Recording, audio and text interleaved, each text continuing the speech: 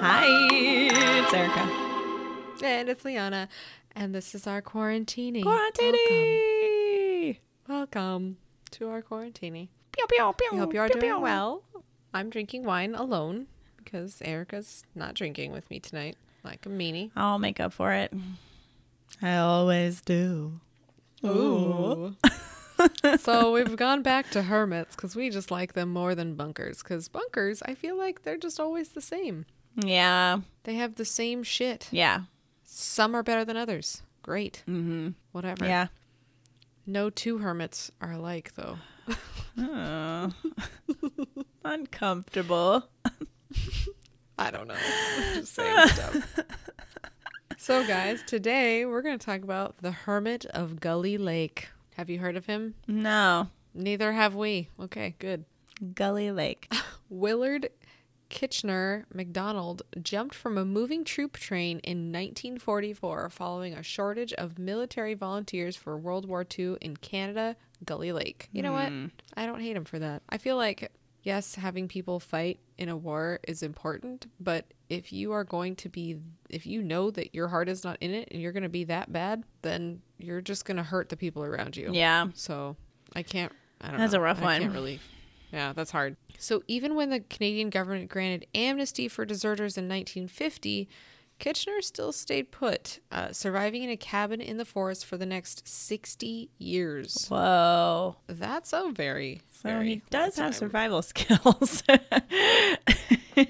God, this guy would be the one to learn from. This is the sad part. When his beloved cabin was burnt down by a forest fire only a year before his death, he was forced back into society only to flee back into the woods when he became unable to look after himself and his friends went to call for medical help, which would probably lead him to being put into a residential home. So I think he probably just died in the woods by himself because that's where he wanted to be. That's probably what he wanted. I mean, definitely It makes me really was. sad that he was forced back into society by a stupid fire. Yeah. Why not? I guess people found him. Like they. Yeah, well, I mean, if a fire destroyed the woods that he was living in, can't really do much about it except maybe find more woods that haven't been burnt down. Bummer. Really feel for the guy. Eh. I'm just trying to think, like, did he come in contact with nobody? I guess not. I mean, it says his friends, but does that mean the people that found him after he fled the forest His fire? friends are deer and birds. There's squirrels and chipmunks. Willard, come back into society. The parks are great. We dug you a hole. People throw you peanuts. Poor guy. But that's so crazy. He lived in the woods for 60 years. I mean, I'm sure he had to steal some things and he like probably took like tarps and stuff from like garbage cans and whatever. I'd love to know what his cabin looked like. I know. Because cabin is a pretty strong word. Well, he's had 60 years to build it. I don't care. That means nothing to me. Okay. All right. He could have been a total dummy. Yeah. He's like in a cave. Every week and a half got new branches and that was his door. Oh, poor guy. Hey, if he liked That's it though, really good sad. for him.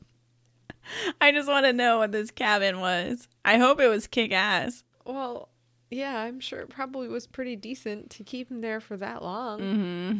Man, I don't know if at this point in my life, if I could just go live in a cabin.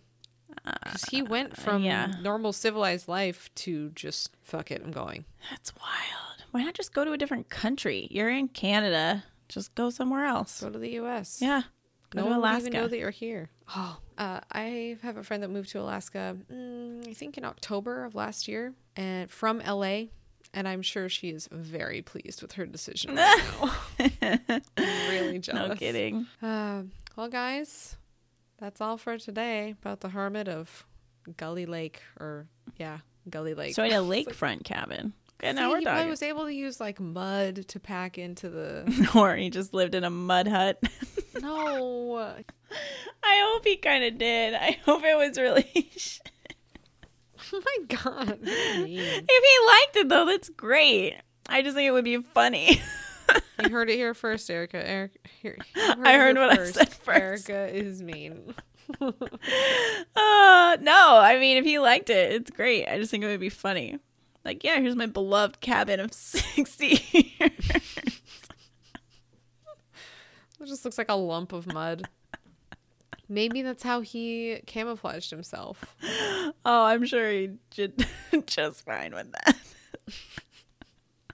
Oh my god. Okay, guys, join us tomorrow for another Quarantini, learning about another experienced hermit.